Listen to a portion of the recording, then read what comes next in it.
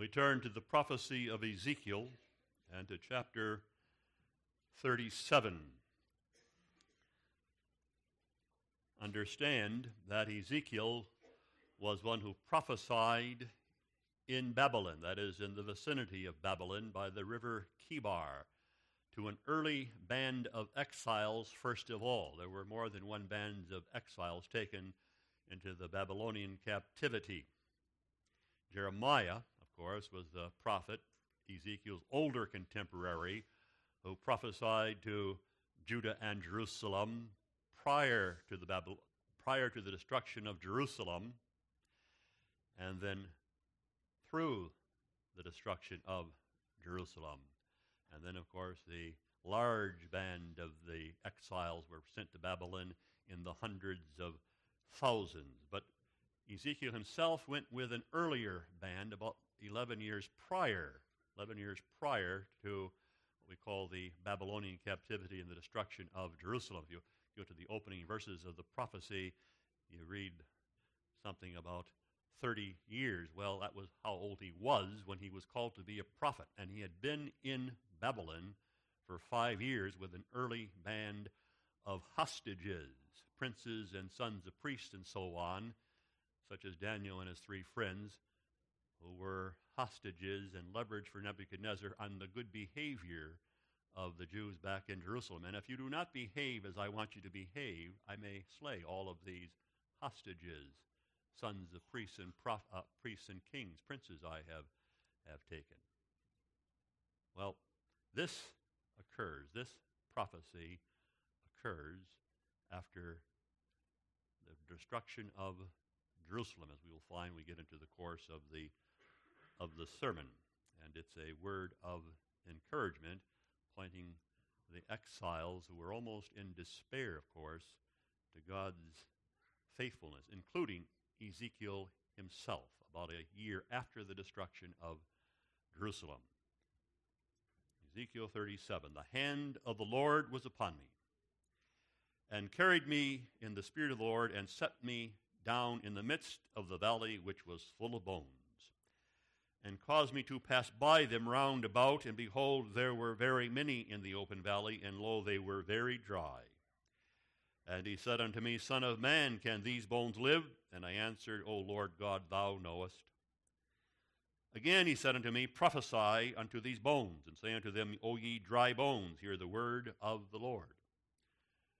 Thus saith the Lord God unto these bones, Behold, I will cause breath to enter into you, and ye shall live. And I will lay sinews upon you, and shall bring up flesh upon you, and cover you with skin, and put breath in you, and ye shall live, and ye shall know that I am the Lord. Notice that word, Lord, Jehovah. I am a God of power, promise, and faithfulness, as I declared. So I prophesied as I commanded, and as I prophesied there was a noise, and behold, a shaking. And the bones came together, bone to his bone. And when I beheld, lo, the sinews and the flesh came upon them, and the skin covered them above, but there was no breath in them. Then said he unto me, Prophesy unto the wind, prophesy, Son of man, and say to the wind, Thus saith the Lord God, Come from the 4 winds, O breath, and breathe upon these slain, that they may live. So I prophesied as he commanded me, and the breath came into them, and they lived, and stood up upon their feet, an exceeding great army. Then he said unto me, Son of man, these bones are the whole house of Israel. Behold, they say, Our bones are dried, our hope is lost. We are cut off for our parts.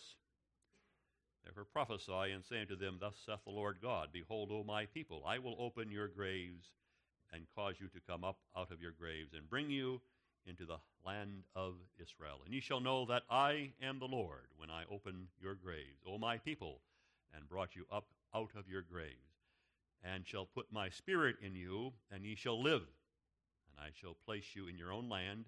Then shall ye know that I, the Lord, have spoken it, and performed it, saith the Lord. Now, go down to verse 21. Verses we're skipping have to do with bringing 2 tribes together. Joseph, Ephraim, northern Israel, and Judah. So in the time they will be made one nation again, that promise. Now to verse 21. Say unto them, Thus saith the Lord God, Behold, I will take the children of Israel from among the heathen, whither they have be gone, and will gather them on every side, and bring them into their own land. And I will make them one nation in the land upon the mountains of Israel. One king shall be king to them all. They shall be no more two nations, neither shall they be divided into two kingdoms any more at all. And now pay heed to this. Neither shall they defile themselves any more with their idols, nor with their detestable things, nor with any of their transgressions.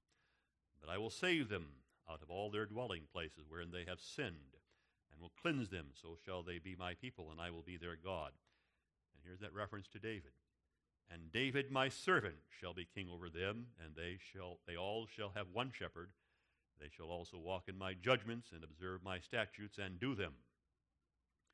They shall dwell in the land that I have given unto Jacob my servant, wherein your fathers have dwelt, and they shall dwell therein, even they and their children and their children's children forever. And my servant David shall be their prince forever. Moreover, I will make a covenant of peace with them. It shall be an everlasting covenant with them. I will place them and multiply them, and will set my sanctuary in the midst of them forever. My tabernacle also shall be with them. Yea, I will be their God, and they shall be my people. And the heathen shall know that I, the Lord, do sanctify Israel, when my sanctuary shall be in the midst of them forevermore. As far as the reading of the prophetic word, and our text runs from verses 1 through 14 of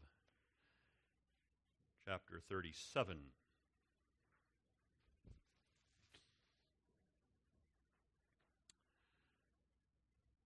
We are in the section of Ezekiel which he's called to give encouragement to a people who are at the point of despair. Some are there who have only heard of the destruction of Jerusalem, but many to whom Ezekiel was speaking had seen the destruction of Jerusalem with their own eyes. Not only had seen the destruction of the city, but of the temple, and then, of course, the removal of the Ark of the Covenant, and added to that, death. Death. Young men, mothers, little ones, dashing little ones against the stones because they would not have these mothers and their little ones hinder the march of the exiles to Babylon. They came with a sense of a horror, and they added to that horror was they knew that it was the judgment of God upon the nation. And if you read through Ezekiel and the sins the nation committed with its princes and false priests, then there was a nation that deserved, was worthy of this wrath. And now, what hope is there? Driven from the promised land, and the temple gone, and the presence of the Lord, and we under the hand of his wrath. To such a people, Ezekiel must bring the word. And he must bring a word now to encourage. And the encouragement, of course, is in the Lord God and in whom and who he is. It's a word that follows up with what you read in chapter 36, verses 31 and 2. Notice, then shall ye remember your evil ways and your doings that were not good, and shall loathe yourselves in your own sight for your iniquities and for your abominations. Not for your sakes do I this, saith the Lord God. Not because you're so worthy of it, but because of who I am. Be it known unto you. Be ashamed and confounded for your own ways, O house of Israel. But nonetheless, for my name's sake and the promise that I made and my faithfulness, declare this, Ezekiel, unto this people who are at the point of despair. This is a word, in the end, of course, that is going to magnify the name and the power and the faithfulness of Jehovah, the covenant-making and the covenant-keeping God, in spite of the unfaithfulness of those with whom he deals. But at the same time, let's understand, this is a passage that's going to underscore and magnify the importance, the vital importance of the preaching of the word. Prophesy, Ezekiel, prophesy. Preach underscores the importance, the vital importance of the preaching of the gospel, which by implication underscores the importance of attending to the preaching. Preaching what? God's faithfulness, but also the call to repentance, that they loathe themselves, because this is the cause of their judgment and the heavy hand of God. They were not a repentant people. The people of God are we. But they would not hear the prophetic rebukes and reproofs and call to repentance. And apart from repentance, beloved, one does not know the favor of God. You will know the favor and the approval of God, then repent and confess. Anyone who thinks differently does not read this passage in context with the spectacles of the Holy Spirit, I'll tell you that. This is a history that underscores the hard-heartedness of a people who would not hear the call to repentance and would persist in their ungodliness, self-centeredness, though they claim to be the children of God. So the consequences. But then added to that is, of course, the importance of God's faithfulness to bring this to pass, and so a word of hope.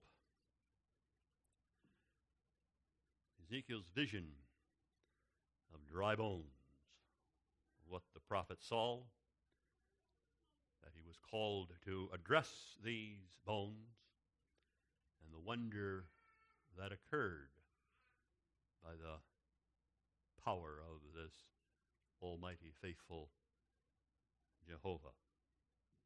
Ezekiel's vision of the valley of the dry bones, and first of all, what he saw, and of course what those dry bones represent. Like the Apostle John in the book of the Revelation, the book of Ezekiel is filled with visions that touch upon the history of the Church of Christ. Ezekiel's in the Old Testament, reaching to the New Testament nonetheless, as we must see. You find many of the references of visions of Ezekiel made reference to, in fact, by the book of the Revelation, as visions are given to the Apostle John. It has been some time since Ezekiel has received a vision. In fact, the last vision that he received goes back to chapters 8, 9, 10, and 11, which are all one vision. But that was over a year previous. Now there's about 25 chapters between those two visions. So he received the word of God, thus saith the Lord, thus saith the Lord, thus saith the Lord, and the Spirit said to me this and that, but not a vision as though seen on a screen visibly. Here he's been given again to see one of these great visions. And it's a vision that is set in the context, really, of the vision, the previous vision that goes back to chapter 8, but comes to a head in chapter 11. The vision, last vision he had, speaks of in chapter 8 of the 6th year in the 6th month. That is in the 6th year of Ezekiel's prophecy, when he was called to be a prophet in the vision of those great creatures with the 7 wings and then 6 wings apiece, and then wheels within wheels, representing the glory of Jehovah God, his holiness, and the throne of God that they carried above their heads. That's how he was called to be a prophet. And then in chapters 8, 9, 10, and 11, he sees those same creatures again. And he sees them in their holiness. And he sees them in the context of the sin of the nation, and especially of unfaithful office bearers. and he is to prophesy. So that you read in chapter 10 that the glory of the Lord departed from off the threshold of the house, that's the house of the Lord, and stood over the cherubims, these living creatures. And then chapter 11 opens, moreover the Spirit lifted me up, brought me unto the east gate of the Lord's house. So he's in Babylon, but by vision he's seeing things, you see, that are taking place, as it were, in Jerusalem. And he says this, Jezaniah, and so on, the princes of the people. And then in verse 2 he says in chapter 11, Son of man, these are the men that devise mischief and give wicked counsel in this city, and who yet say, it's not near. What's not near? The judgment is not near. I know Jeremiah keeps talking about this judgment of the Lord God and his anger with us, and his wrath is going to fall, but we have nothing to worry about. Let us build houses instead. Let us put down stakes. We're meant to stay here in the promised land. He made a promise, did he not? Well, they can't go back on his promise. We're remaining in the promised land. The city is the cauldron. This is the pot, you see. And we are the flesh. We are the stew, as it were. We're what makes this city taste good to the Lord God. Therefore, the Lord says to Ezekiel, prophesy against them. Prophesy, O Son of Man.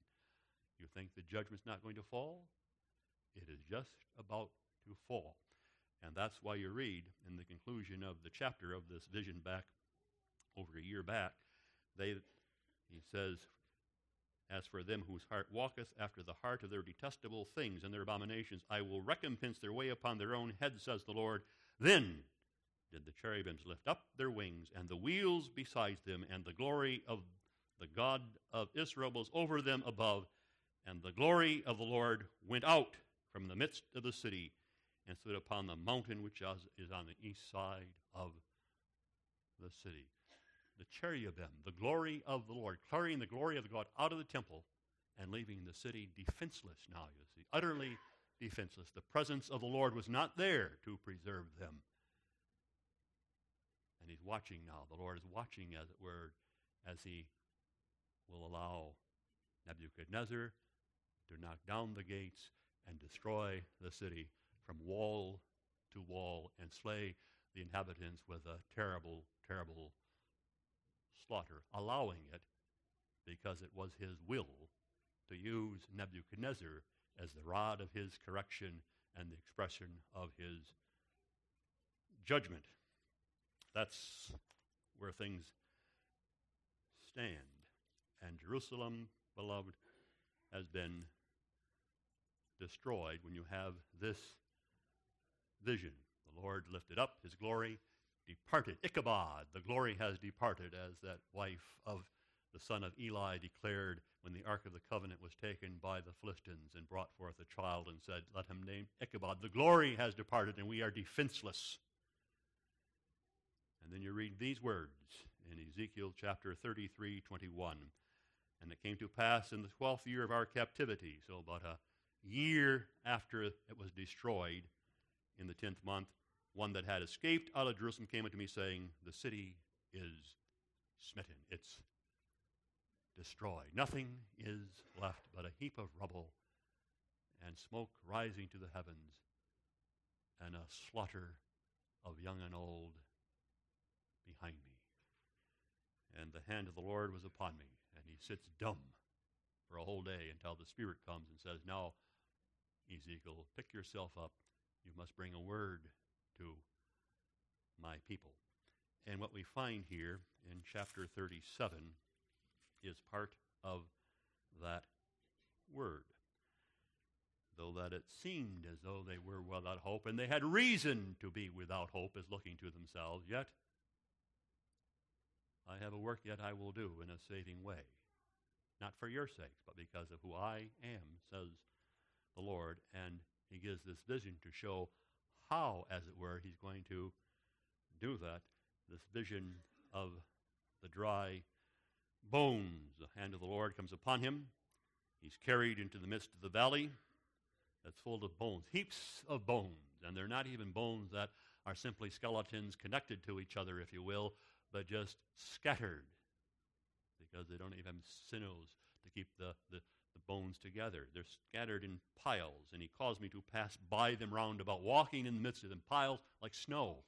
Piles of snow here, piles of bones that he's walking through. Many in the open valley, lo, they were very dry, not even a sinew upon them anymore. And then the question, Son of man, can these bones live? Keep in mind who these bones represent. These bones do not represent those who have been slaughtered and killed already and are turning to dry bones under the sun and the rays of the heat of the Middle East. These bones represent Israel yet living in captivity. They are as dry bones, you see, from every, you might say, spiritual point of view. And Ezekiel knows that. I say that these bones represent Israel that are living, because when you get to verse 11 of our chapter, he says, Son of man, these bones are the whole house of Israel, who say, our bones are dried, our hope is lost, we are cut off in our parts. Remember that that's the question of a spiritual element of Israel. We'll come back to this. Nonetheless, these bones represent, first of all, apostate and apostatizing Israel. And it's in that context that question asked, can these bones live? And Ezekiel knows that the Lord is referring to those who are in exile and who yet live. And the question is, can they live? That is, and this Israel live unto me? Can they live as citizens of the kingdom? Can these be a people that I can use to establish the kingdom and to bring forth the seed of the covenant? Is this a people who could return to the land and have victories and be a force, spiritual force to be reckoned with as a living force? Thou knowest, Lord. Surely thou knowest, it is self-evident. No more is that possible with this residue of people that has been brought to Babylon than it would be possible for these dry bones to live and to bring victory and to serve the living God. That's, understand, is what's behind that statement of the question and then the statement of Ezekiel. So first of all, apostate and apostatizing Israel, the carnal element of the nation itself, which was large and in a majority. But understand, this vision also has representation of fallen mankind as fallen mankind, not simply Israel, the apostate and apostatizing, but really what you find over the whole of the earth in Ezekiel's time and in our own time when it comes to the unbelieving sinner as dry bones, because that's how fallen man is, left to himself and in himself. It's what you find described by the apostle in Ephesians chapter 2, which begins with the words, you who were dead in trespasses and sins, wherein in time past ye walked according to the course of the world. No, dead in trespasses and sins. Dead, but they're walking. They're living, but they're dead while they live. In trespasses and sins. You understand, to be dead in trespasses and sins is not merely this, that you're under the sentence of death. And someday, if you don't believe, you're going to die unto judgment. More than simply being under the sentence of death. And it's even more than not being able to save oneself. Anything that one does, because one is dead, and so one cannot, by his works and so on, save oneself. It's more than that. This is a death that has to do with a corruption that is within, and a corruption that, as it were, stinks in the nostrils of God as a corpse that is rotting in its sin. But the vision goes even beyond that because it speaks of dry bones, so that with respect to natural fallen man, not only that there is a sin in him and sins with which there is a corruption that stinks in the nostrils of holy God, but neither can a man even desire to be saved, contrary to the Arminians, of course, who would say, well, they can't save themselves, but if you bring the gospel to them and tell them that God loves them and he loves all men, that they have a will that is free enough that they can make the right choice of themselves. So plead with them and try to persuade them to see the lights, and hopefully you by your word can prevail upon them and bring them to their senses and talk about God's love for all and so on. No, beloved, not to dry bones. Natural man does not desire salvation properly defined. You may bring the word to natural man and he wants to go to heaven, maybe even join a church, because I don't want in the end of my life to go to hell. And when I die, I'd like to have a clergyman speak some good words over my corpse and what a good man I was and I made the right choice and I'm still heaven bound. That's not salvation. They may desire that kind of salvation, but not salvation properly defined. What is salvation properly defined? Salvation, beloved, is deliverance from the guilt of sin. But it's not just the guilt of sin. Salvation is deliverance from the power of sin and the rule of sin, so that a man desires to seek God and to live unto God and to submit to the Word of God and to forsake his sin and to be as a slave to sin, to put away those things that he knows are displeasing to God. And that no natural man desires. Not salvation in that sense. You mean salvation means I must forsake my pleasures, my sinful pleasures. I must cast myself upon the mercy of Jehovah God. I must deny myself and follow after this Christ at a cost as I bear a cross. I have to repent in the true sense of the word. Not simply keep me from the consequences of my sin. I'm sorry about that. Save me from the consequences of my sin, but leave my sins behind, my darling sins. Not interested in that. Bring me another gospel that gives me hope as I continue in my perverse ways. That's natural man. There's not even the desire for salvation properly defined. For that to be there, beloved, there must be the work of the Holy Spirit and the breath of God, as our passage speaks of it. But not only does this valley of the dry bones represent apostate Israel and natural man unworked in by grace and the Holy Spirit, but even the spiritual residue of Israel that was left from a certain point of view. Because there was a remnant left. Do you understand that? There was the remnant of election, and they were a people who, though had a weakness of faith and negligent in many ways of godliness, yet were believers, and the remnant that was left, represented even by Daniel and his three friends, and Ezekiel and others in the nation. They too, beloved, from a certain point of view, are as dry bones. How?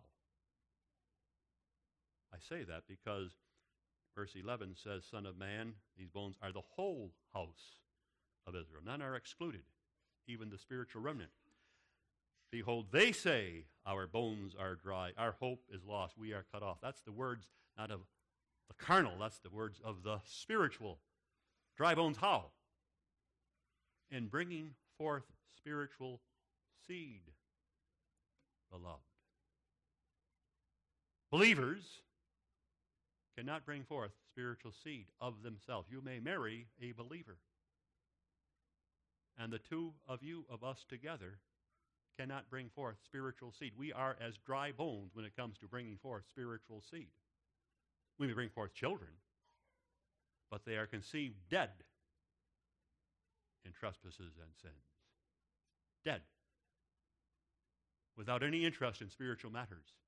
And that's how they would remain, except the God of the covenant, according to his electing word, at some point in their development. Maybe in the womb, maybe just shortly after birth, maybe when they're adults, determines to enter into them and change their heart and breathe upon them spiritual life. From that point of view, beloved, we are dry bones. And you understand that was the fear of the spiritual. If this judgment of God upon Jerusalem and the nation and driving us out of the land means we cannot even bring forth spiritual seed, and he will not work in us anymore as spiritual seed, and he is simply cutting us off in the covenant line, and we are as dry bones and we have no hope, because we know we cannot bring forth the spiritual seed that's supposed to reach into the Messiah. And if he will not bring forth the spiritual seed from us reaching to the Messiah, we're done. We're dry bones. That's how we are, beloved. Apart from the covenant promise of God, according to his electing word, to turn those whom we conceive dead in trespasses and sins into living members again. And they become as lambs, if you will. Because until the Spirit enters them and regenerates them, and has regenerated us, perhaps many of us in the womb, we reflected more the serpent seed than lamb seed. We are lambs according to election. Not living that way, however, until the Spirit breathes and transforms a heart, and one becomes as a child of God, not now merely according to election, but according to the operations of the Holy Spirit and the newness of life. But as I have said, that's what this spiritual remnant feared, that they were completely cut off, and they would not even be, the wrath of God meant he was not even going to bring forth spiritual seed from them. They were at the point of despair. In fact, in many ways, even Ezekiel himself was that way. Go back to chapter 11 of Ezekiel. He sees a judgment passed upon the son of a certain priest, and he falls down and he cries with a loud voice, "O Lord God, wilt thou make a full end of the remnant of Israel? Are you cutting us off completely? Are we going to be as Lot?" Not as the children of Abraham, but as Lot, plucked as a brand out of the burning perhaps, but where's the seed? Where's the future? Where's the covenant church to come from? Is that what this judgment means, Lord God? Then we are without hope. It's in that context, beloved, that comes this vision of the dry bones. A valley full of bones, and he views them all. What do you think, Son of Man?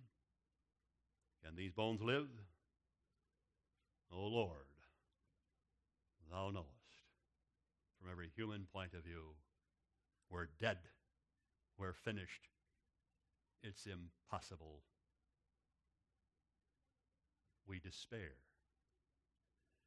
And then, beloved, comes the vision and the word. Son of man, prophesy unto these bones, and say unto them, O ye dry bones, hear the word of the Lord. It's as though the prophet himself says, Lord, hearing of the judgment upon Israel and being driven out of the land, and seeing the spiritual inabilities of thy people, whom they call you, of the carnal not only, but even the inability of the spiritual to bring forth spiritual seed. What hope is there? Why go on? Because, as we read in verse 7, thus saith the Lord God unto thee, behold, I will cause breath to enter upon them, and you, and ye shall live. And I will lay sinews upon you, and bring up flesh upon you. Tell my people, I'm going to do this great work. Not for your sake, not because of you, because of your worth and so on, but because of who I am and my promises, and my unexplained, as it were, love for you. And I will put breath in you, and ye shall live. And you shall know that I am Jehovah God, the God of my word. So I'm going to do this because of who I am. But, beloved, I want to point this out, and this is important for the whole of this passage. Before the Lord God says verse 5, he states verse 4. Before he states what I'm going to do because of who I am, he says to the prophet, prophesy unto these bones. Preach, in other words, not just foretell the future, but preach. That's what he's saying. Prophesy, preach to these bones. And what the text is pointing out is that the Lord will do a work of salvation, but not apart from the preaching of the gospel and the word brought. You're going to witness something, Ezekiel, that's marvelous beyond your expectation. But not only are you going to witness it, you are going to be involved as a preacher of the word. Notice, beloved, that word again. Again, he said unto me, prophesy. Because, of course, for some 7-8 years, he's been prophesying. He's been preaching, and without much fruit. They continued right in their way. Jeremiah was preaching 50 years, talking about the repentance of sin, the leaving of their ways, and the coming judgment. And did it change anybody? Well, it may have changed a few, but it didn't change the nation as a whole. And judgment fell anyway. So what fruit did it bear? Wasting our breath. Why preach? They continue right in their unbelieving way, and the judgment is going to fall anyway. Again, he said to me, prophesy unto these dry bones. In other words, Ezekiel, you do what you're called to do, and when my own timing comes, I will take care of what only I can do. You prophesy. When I decide to honor the word, spirituality will take place. So prophesy, Son of Man. And I will lay sinews upon this people, and flesh, and so on, and they shall live and know that I am the Lord. So I prophesied as I was commanded. And what did he prophesy, do you suppose? Well, he prophesied concerning, of course, the holiness of God, that God who was high and lifted up, represented by those seraphim and the radiating with a holy light, and the throne above the seraphim.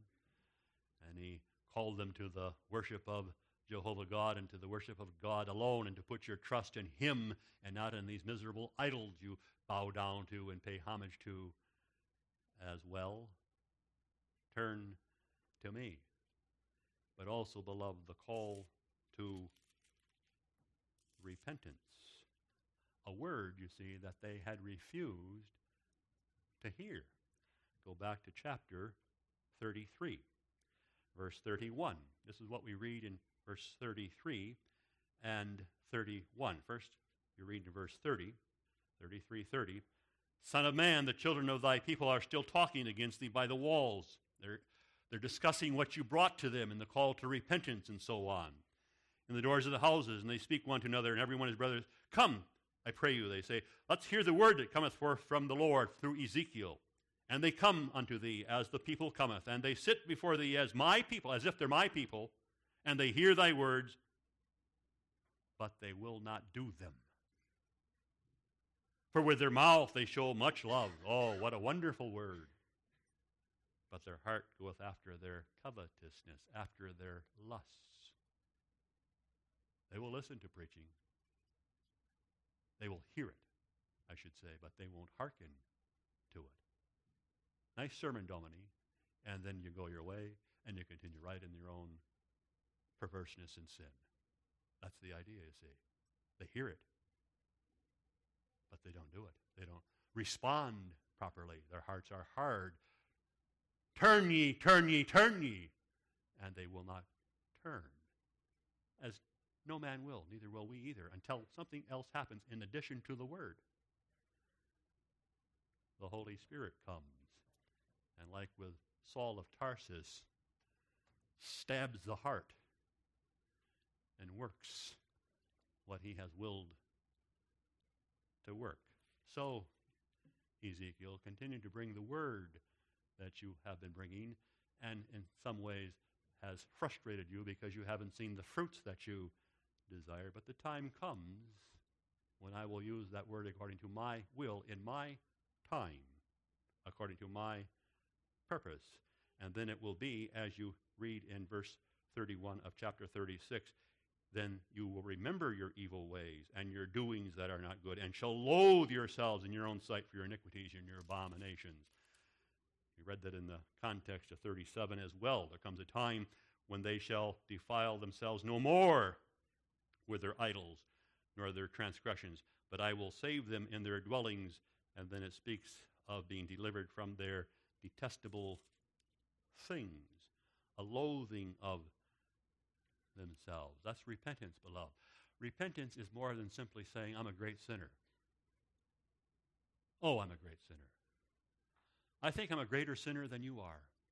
I can out-confess you with respect to sins once every day and twice on the Lord's day. That's how great a sinner I am.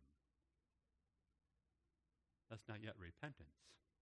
Just confessing what a great sinner one is. There is confession, that's for sure, but it's more than that, isn't it? Repentance is also what Ezekiel says in another passage in 18 and 33 of the chapters. Turn ye from your evil ways and leave them behind. Loathe yourselves. That is, loathe that which you once took pleasure in. You see, that's repentance. Once I took pleasure in that defilement, and it was as though it smelled wonderful to me. Now I see how I was living and doing, and now it has a stink. I loathe it, and I even loathe the fact that I took pleasure in that. That's repentance, a sorrow, you see, of that sort. I'm reminded of that prisoner that I spoke of this morning as he looked back on his former life, and he loathed, and he does loathe that way.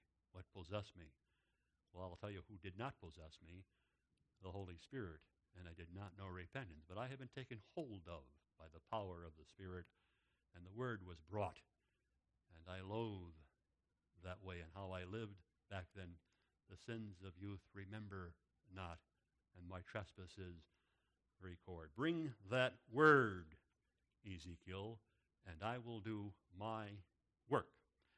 And so he preaches, and I prophesied as I was commanded. And there was a noise and a shaking, and the bones came to their bone to his bone, and the sinews upon the flesh, and the skin covered them above. There's this movement in the valley, and it's as though all the parts of the bones, they have that song, and the ankle bone finds the shin bone, and the shin bone finds the thigh bone, and the pelvis, and all the way until you have a whole skeleton laying there. And then before Ezekiel's wondering eyes, it says the creation begins to take place, and the sinews and the muscles and the flesh and the skin appear over these bones. There's something transforming taking place under the preaching of the Word, as the Spirit honors that Word. It hath pleased God, beloved, by the foolishness of preaching to save them that believe. That's 1 Corinthians, isn't it? 1 Corinthians chapter 1. It has saved God by the foolishness of preaching, as men call it foolishness. Why preach? What can the words of a man do in the way of salvation? A prophet himself may come to that conclusion. I preach, and what has really occurred? Missionary become discouraged. Doesn't seem to be any positive response. They remain in their idolatry and simply dismissing the Word. Foolishness. What do you mean, believe in the man who died on a cross? That's defeat. That's not victory. Give me the gospel of some kind of a man who had a victory, not death on a cross. How can the death of a man on a cross save us? And then you explain the gospel, of course. You understand who that man was who died on the cross? The Son of God, and why that had atoning value, sent by the true God himself. Unless you believe in his name, you shall perish, because it was the way to victory. He hath arisen from the dead on the third day with healing in his wings. Believe and repent or perish. the foolishness of preaching as men count it. But God says, in mine own time, I will use it as a power, and so he does. Now, what's striking in our passage is that these bones come together, and they're covered, but as we read in verse 8, but there was no breath in them. And that gives man a pause. So the preaching has an effect upon them, and yet they're not spiritually alive. And why does the passage put it that way? Well, from a certain point of view, I suppose you could say, in some ways, this is true to the parable of the sower of the seed. Because the sower went forth, and he threw the seed, which was the word, and there were plants that sprang up for a time and gave the appearance of life, but they bore no fruit because they had no deepness of root. They weren't really in Christ Jesus by faith. They simply heard the word, and it appealed to their emotions, and there was a response, but it was not in the way of true faith and repentance, just in appearance. And the word can accomplish that, and then he does accomplish that.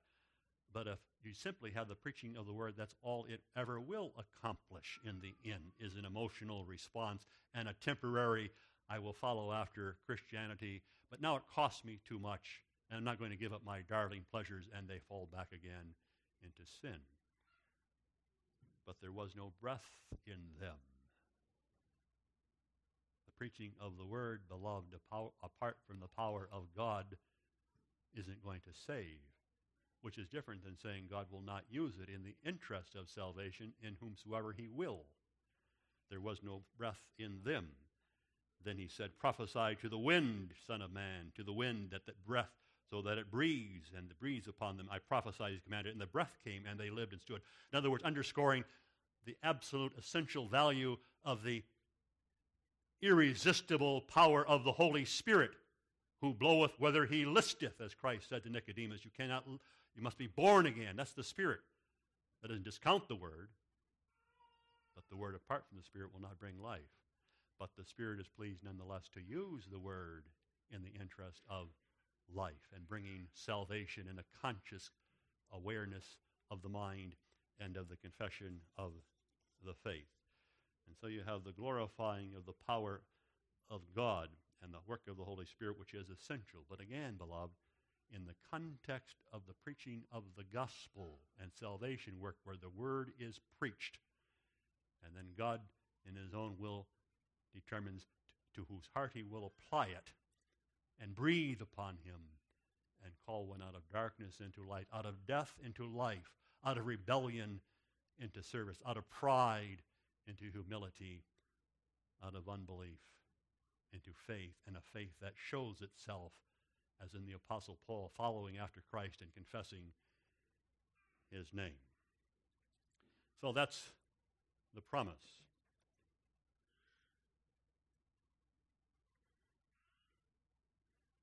Making sure I have enough time yet. That's the promise. When, Lord, when? That becomes the question. When, Lord, when? When will the church be a force to be reckoned with? Because that's the promise here. He prophesied, the breath came upon them, they lived, and they stood on their feet, an exceeding great army. Notice that word.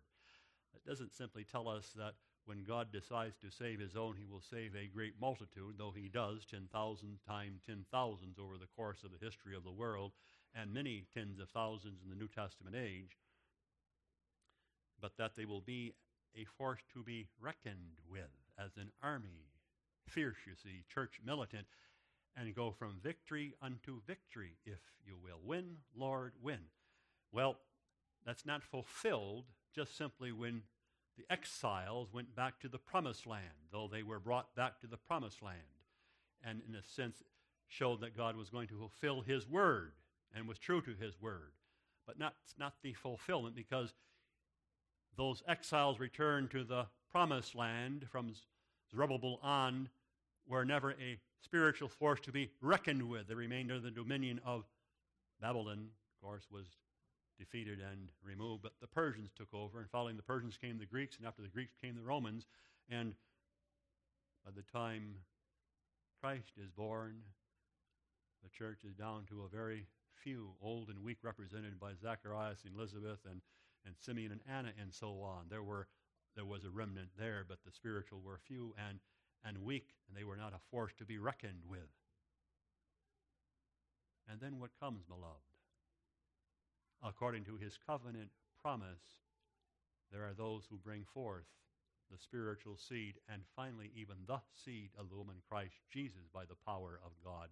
And the great David, the son of David, is born, and he's born as king, to be crucified, to be sure, but as representing his people, to satisfy the wrath of God, and to rise as a mighty king, and to turn his people into a force to be reckoned with. The church of the New Testament, beloved, a force to be reckoned with, not perhaps to the natural eye, but to faith and a certain reading of history itself.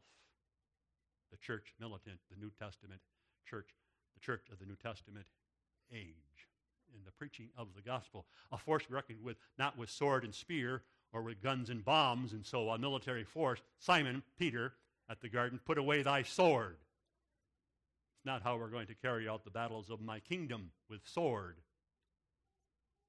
He who lives by the sword will perish by the sword. But I give you a sword, and I give you the sword of my Spirit, the Word of God, and the Holy Spirit to enable you to wield that sword and to apply it. And you will have victories over the forces of evil against which the world itself is powerless. You may say the world has great power. Oh, does it? Against death? Has the world yet conquered death? Does the world have power over the devil? Has the world yet delivered anyone from the power of the evil one? And from the curse? And from wrath? And darkness? They are powerless before the great powers, beloved, that mean death and everlasting death. Where is the power? Who has the power? We do. As you sit here, representing the Church of Christ Jesus, the power of the Word and of the Spirit over against forces that the world itself cannot contend with and is defeated again and again by the thousands and the tens of thousands. But not the saints. Not even the last enemy, death. It does not conquer us, beloved. We are more than conquerors in the end. We are more than victors through the power of the Lord Jesus, as we have believed his word has been brought to us and applied to our hearts by the power of the Holy Spirit. Listen. Listen to the words of the Apostle Paul in 2 Corinthians chapter 10. For though we walk in the flesh, yet we don't war after the flesh. The world is simply flesh and wars after the flesh. For the weapons of our warfare are not carnal, but mighty through God, to the pulling down of strongholds, casting down imaginations and every high thing that exalteth itself against the knowledge of God, and bringing into captivity every thought to the obedience of Christ, and having in readiness to revenge all disobedience when your obedience is fulfilled. The working of obedience, you see. Repentance as it flows from faith. But the victories of the gospel of the Church of Christ as she wields the sword and supports that gospel, casting down imaginations and everything that exalteth itself against the knowledge of God, mighty, pulling down the strongholds of Satan himself. And the church is saved. And Christ has not suffered one defeat with respect to the salvation of any of his elect. He goes forth conquering and to conquer. The world may not acknowledge that, but in the end, that's history, and that's true. And his church still exists and still brings forth the truth. And the word that God brought to Ezekiel still is truth. Beloved, in the end, nothing can separate us from the love of God. And in the end, if God be for us, who can be against us? And he will save. And we say this, beloved, because we live in desperately evil times, and the powers of wickedness increase and would overwhelm us, if you will, and silence us. And what hope do we have for the future? Will we not be silenced and scattered and defeated? No. Go to the valley of the dry bones and see the power of the Lord God by word and spirit. And then go forth in his service and strong in his might to conquer all evil and stand for the right. Amen.